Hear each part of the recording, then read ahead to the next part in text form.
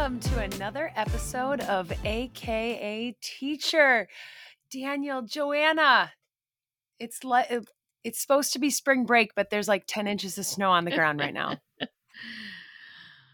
Yeah, but we made it. You know, my teaching partner and I kept saying like, dang, we made it this far. And we've actually got the calendar on the wall for the rest of the year. We have these huge calendars and we really just have April, May, and then we wrote in a little bit of June. So there's just 2. I enjoy it when you can physically really quantify things with a calendar on the board. Like there is spring break, or like there's the next PD day that's off. Like there's just something satisfying about being able to see the calendar. Yeah, and I have 2 young kids, and so we're embracing winter again. We were really excited about the spring, but it's just so easy. Get the snow pants back out and get out in the snow. But I find myself much earlier this year, just being ready to be done with the snow, just ready to move on. And it's too early, so I need to somehow get over that, because otherwise the next month and a half might be kind of miserable. Yeah.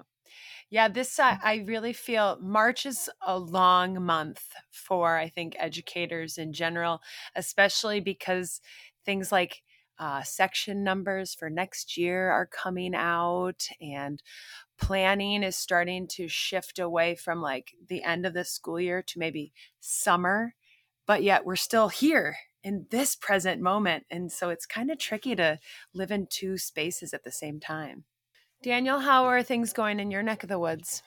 I had it was a treat opportunity. I was part of an event called the Madison Citywide Project Soapbox event. Oh, I read about where that. students from all over Madison wrote and delivered speeches around issues that they cared about.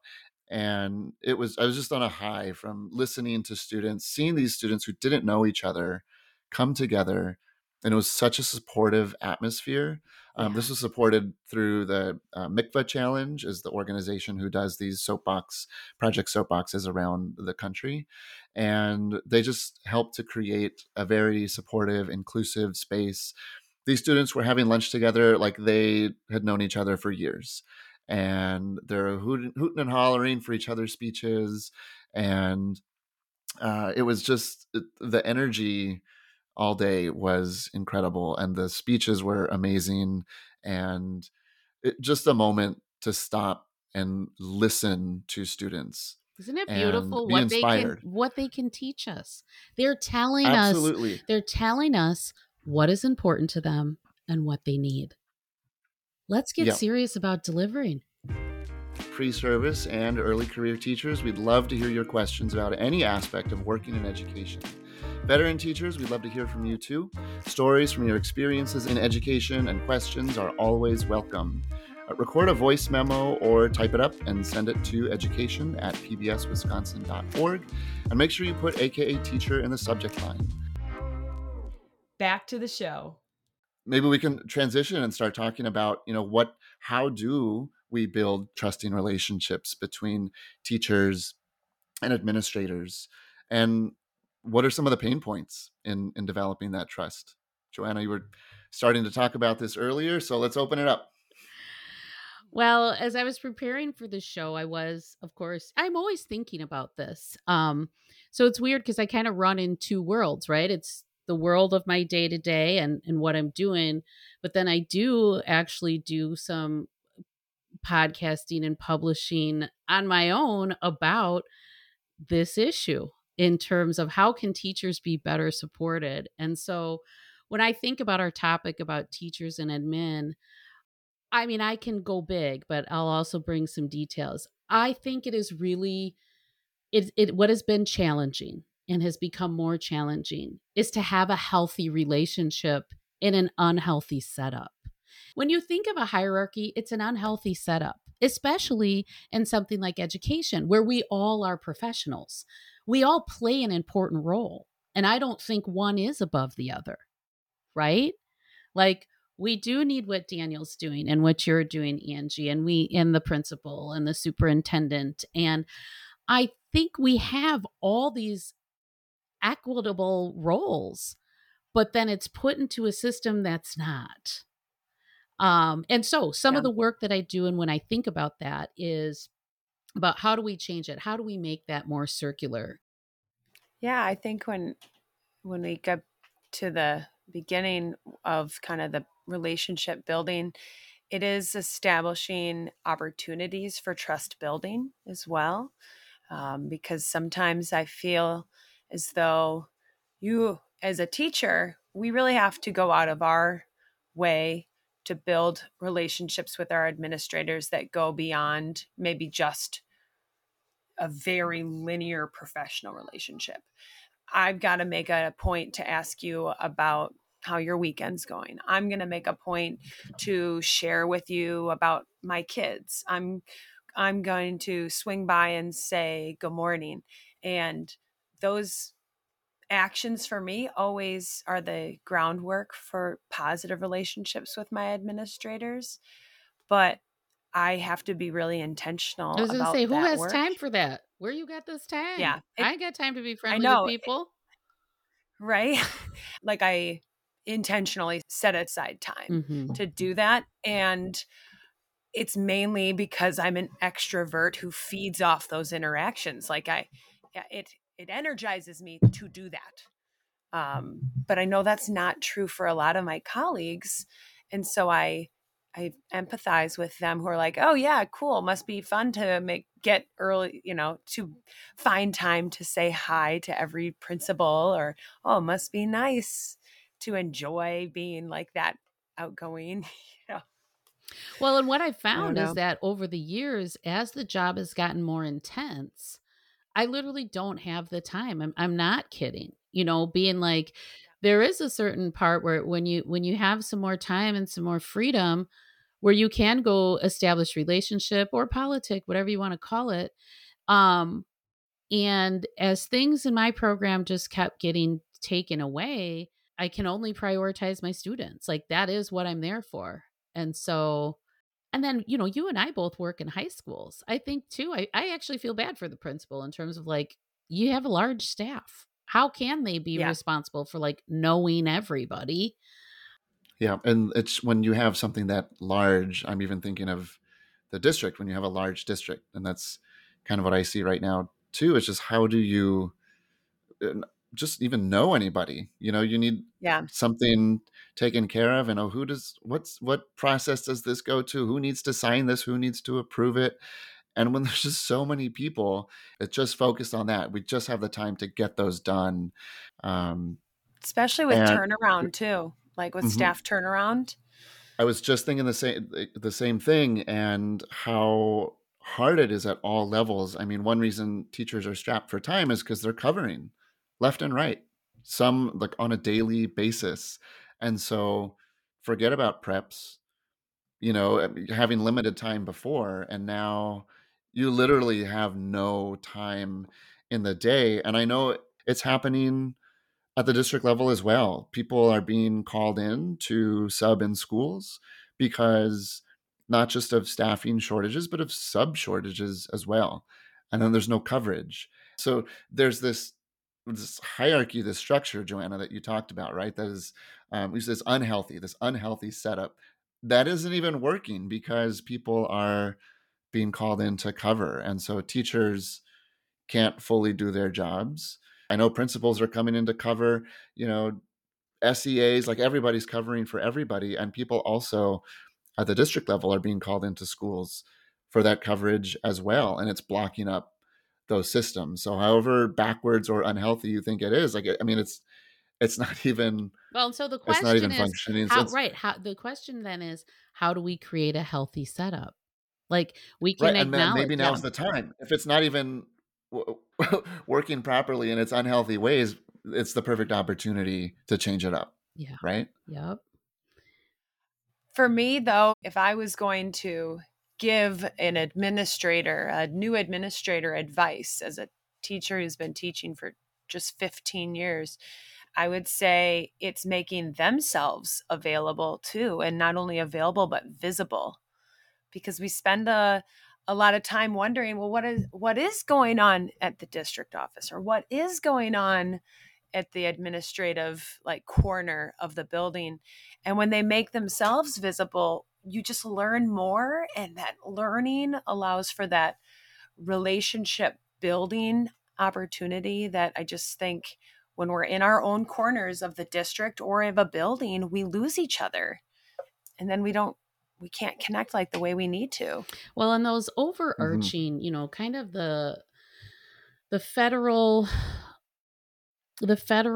changes is what, like, in the history of my teaching, I saw really change things. So when I first started teaching, teachers were autonomous, and I remember enjoying really positive relationships with my principals, and them really having a mindset of what can I do to help you. I do remember that, like popping in the door and being like, hey, how's it going in here? Is there anything you need? Is there any way I can support you? Your chairs look old. Do you think I should order you some new ones? So that's how it started. Then NCLB came on the scene. And that really was when we got test centered and test centric. And I noticed this, and I may have mentioned this before in here, I can't remember. Then I noticed it was no longer from leadership being like, what can I do for you? It became, here's what I need you to do for me. Here's what I need from you. Yeah. And that has really changed things, especially then now, when as a teacher, I know myself and my colleagues, because we've just been through all this, we can't imagine someone needing more from us. Our kids need a ton. And so I've just watched that. And so I hope we can cycle back into this real service, and leaders as serving us and support of us, instead of looking to us to like serve the data points that they need. Do you think school administrators, primarily in that servant leader role, serve teachers? I'm also thinking students, families. Of course, there's a piece of serving the whole school community, but and maybe that's not even the right thing to try to prioritize it. But if it seems like you were going to teachers as the primary group that a school administrator is there to serve, I'm curious what you think. Well, there's definitely a hierarchy. I mean, we've got principals, and then we have associate principals, and then we have deans. And so these different groups kind of, for us, fall into different support roles. Our principal, she's kind of like the liaison to the parents, and she's living in all the worlds. But our associate principals really are supervising the teachers. So I would say that their role is more of service to teachers in that middle group. And then we have deans who are more of a service to our students. So maybe it depends on the hierarchy of the district. Well, and I was talking too that I think it changed when it was like what we measure changes, and so I watched it shift from them, where it was clear that their role was supporting the work of the professionals in school, to then their work became something, different in terms of the data they had to collect and how things were measured. I would like less turnover in administration. Where I've been, there has been high turnover in administration. So that's something. That's hard, because then you have to like reprove yourself, reprove your program. Yeah, that's why I'm in the battle every time. Establish yourself. Yes. Yeah. Mm-hmm. Yep. And I feel like then you have trouble getting closer to your authentic self, because you're still trying to establish like I am really good at this, and I do work really hard. I'm also just kind of goofy sometimes, trying to find this balance. I remember. Yeah, that's a good point. I think. Go ahead, Joanna. I was just going to say, I remember years ago when I was getting my administrative license, so I did the coursework or whatever and was in classes actually in Middleton over there by you. And I just remember always thinking, okay, so what it takes to be a good administrator is the same thing it takes to be a good teacher. Like that was just so clear to me. You know what I mean? Where it was like, you Mm, have to have good relationships, you have to have good rapport, you've got to be able to like adapt and flex for who you're talking with. You've got to be able to adapt and flex every school year. And so I have hope in that if we all get back to that, like why we're all here, it is very much the same and rooted in the same things. And yeah, I think it's the same skill set you need to be a strong teacher. yeah. We started talking about policy a little bit earlier and policy change. I want to come back to policy and kind of talk about, where, who and what drives policy, whether like what currently happens now or what would we hope, what would the ideal state be? And what does teacher agency look like within that driving policy change? It's driven by corporate interests right now and has been, so it's hard. And that's back to the admin. That is part of my resentments of being like, okay, all this bad stuff came down the pike and nobody questioned it. I can remember being in professional development, and this is the type of stuff I do. And then looking at whatever was being presented to us, and then looking up that company, and then looking up who's on their board of directors. And often finding that the board of directors on many of these companies were people who are actually interested in privatization of education. And I'm like, okay. And so here we are as a public entity giving, because trust me, me and my union, we do open records requests. These contracts are not small. And I'm like, we give large amounts of our money to interests that actually aren't like supporting us. And I don't think that's known. But here I am, little teacher in the crowd, being like, what? Why? And so when I think about your bigger question, Daniel, about policy, the uncomfortable truth is that, when we're talking again, really at the federal level, where some of that comes from. And we see that in many things right now, that it really is political in nature. And I don't like to have a political bend to my work. Like, I don't think teaching is teaching. And so I think about that. And I think about how it varies from state to state, what the profession looks like, what funding for students looks like. So those bigger pieces, are very far away from us. Well, for my personal scenarios and experiences, it's been all over the board. There have been opportunities where we as a staff have had autonomy about what we teach, how we teach it. We have a ton of autonomy when it came to, hey, we got to make up some school days. Okay, these are the days we're going to lose our PD days for the rest of the year. Okay, what are those days going to look like? And so we do get a say in some of those things, but they're very day to day. Yeah. Well, earlier we were talking about, well, how do we change it? It sounds like a similar shift. If being an administrator, what it takes to be an effective administrator is the same thing it takes to be an effective teacher. And it comes down to these relationships and trusting relationships, that maybe there's a similar shift in what's happening in classrooms where teachers did feel like they had to make all of the decisions and show up completely prepared and not involve students, not to have a say of how the desks were set up or what the room looked like or what the curriculum looked like, and not to respond to their needs or their interests or anything like that. And, a shift over time towards student-centered classrooms and responsive teaching and co-creating curriculum with students and experiences and asking for their feedback and being open to changing your practices as a teacher. I'm sure you've heard of, teacher. So what does the teacher-centered school look like? And you've probably heard of teacher-powered schools.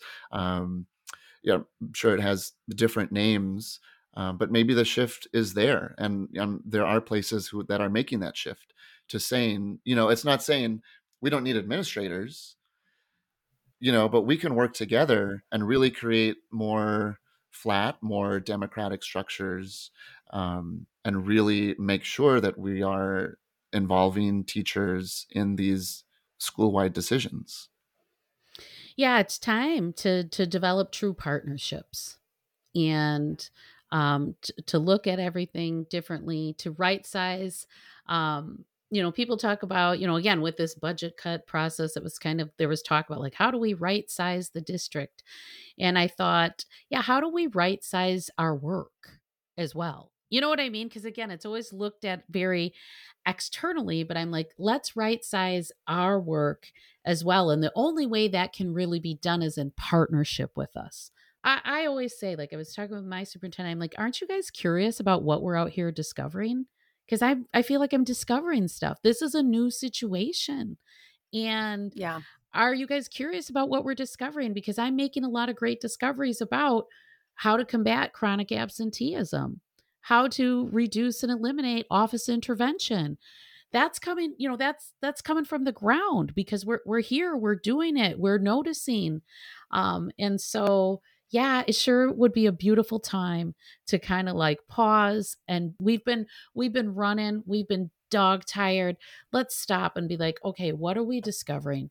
And how can we use that to work in partnership and really help one another and really get this thing into a healthy place, you know, to do what we're all really here to do, and what is so needed.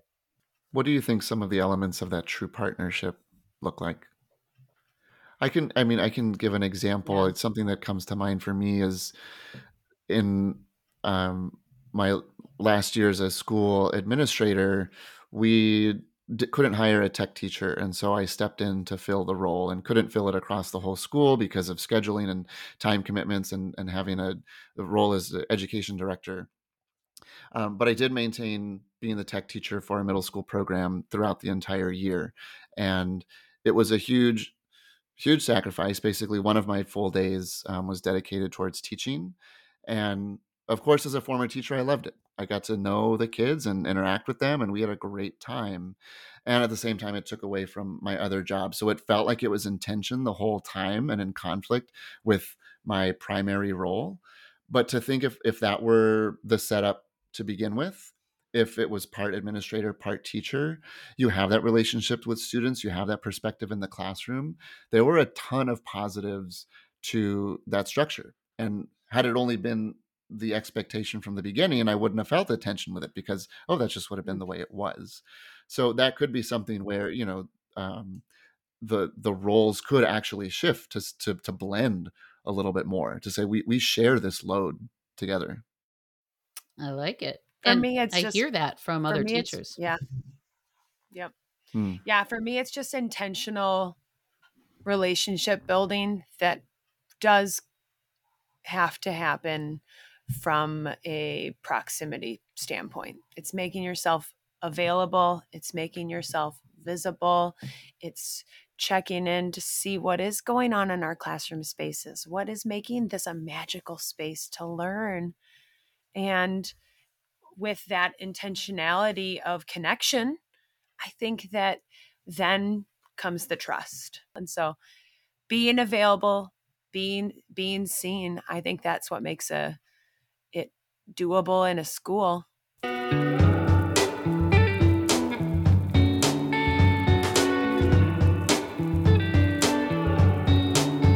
Today's Pass the Mic is from Janelle from Racine. I know it's important to communicate with parents, but I'm wondering what things you're doing to help create positive connections with parents and families. Are there any methods in particular where you've seen a positive impact on the student and their learning? What do you guys think? Well, I have just vivid memories of how working with parents has changed again over my career. At the beginning of my career, I found it more difficult, and I think just my own insecurities led me to believe that parents were like questioning me, or I didn't feel as confident. Whereas I always say it takes about 10 years. After 10 years, then I felt really confident about like, oh my gosh, I'm just going to pick up the phone, and kind of Yep. worked from the mentality of like, if this was my child, what would I want to know? To now where I just really trust parents. And I ask them to trust me and I trust them. And I think saying that has really helped me have a good relationship with parents. I like to ask them about their child, more than me tell them about their own child. I like to ask them what I might know about, what's important for me to know about um their child. And so my relationship with parents, again, we keep talking about it, is very relational. I just think it's important to be open and to always assume good intent. I Yeah. believe that my parents are doing the best they can with the understanding and knowledge that they have, and I go Yes. into it assuming that they really are my equal partner. Yeah, I really appreciated Janelle's question because of the connection she's making between parent engagement and student learning. Mhm. It made me reflect on the fact that I've always thought about parent engagement for the sake of parent engagement. How can Mm. we, increase the amount of attendees at a certain event? How can this communication home better serve the parent, right? And inform them. So for the goal of informing parents, how can we get better at that? And so parent engagement strategies for the sake of improving parent engagement. But of course, everything, comes back to student learning. And so I actually came up empty when I was thinking about, have I ever intentionally thought about those strategies of bringing in parents and trying to find the connections between an improvement in student learning? And I haven't. And so I started Googling stuff. So I turned to research, uh, yeah, literally just, parent engagement strategies that boost student learning, and found myself not necessarily coming across a bunch of strategies, but research that did back this connection and say, to say that parent engagement does have a huge impact on student learning, but not necessarily what you might think, or certainly different from what I thought. And it's not necessarily more students or more parents or caregivers at an event, or showing up to school more, or engaging in more opportunities, but things like how they talk about school at home, right? So they could show up to every event they want, but if they're bad mouthing the school at home, or emphasizing fixed mindset at home, or reinforcing things that are maybe counter to what the school is trying to do, then that's mixed messages for the student, and it can impact their learning. And so ended up kind of finding this research. It came from communities and schools, and it was talking about a couple of things, and I had to write it down because, again, this is not coming from me. Um, I needed to turn to research to find this connection, and of course, it comes down to focusing on relationships was number one.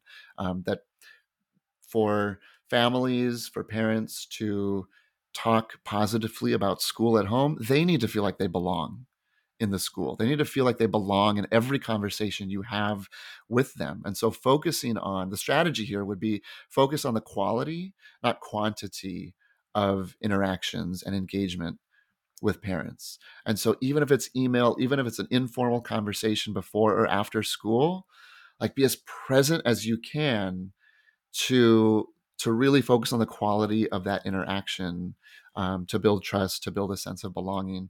And the other one that stood out for me was to the research suggested to encourage parent-child interaction at home and within the community. And so keep an eye on like community organizations or events to get involved with activities and send those out, whether it's through like a school newsletter or even through maybe a classroom newsletter, to encourage parents or caregivers and their children to engage in community events, not even school events, um, but just to go out, that has also improved student outcomes within the school. So things that, that second one isn't even about engaging parents in the school, but when you start to make this connection between what actually improves student learning, it comes up through research. So it was a great rabbit hole to go down. And so, Janelle, I'm really appreciative of the question.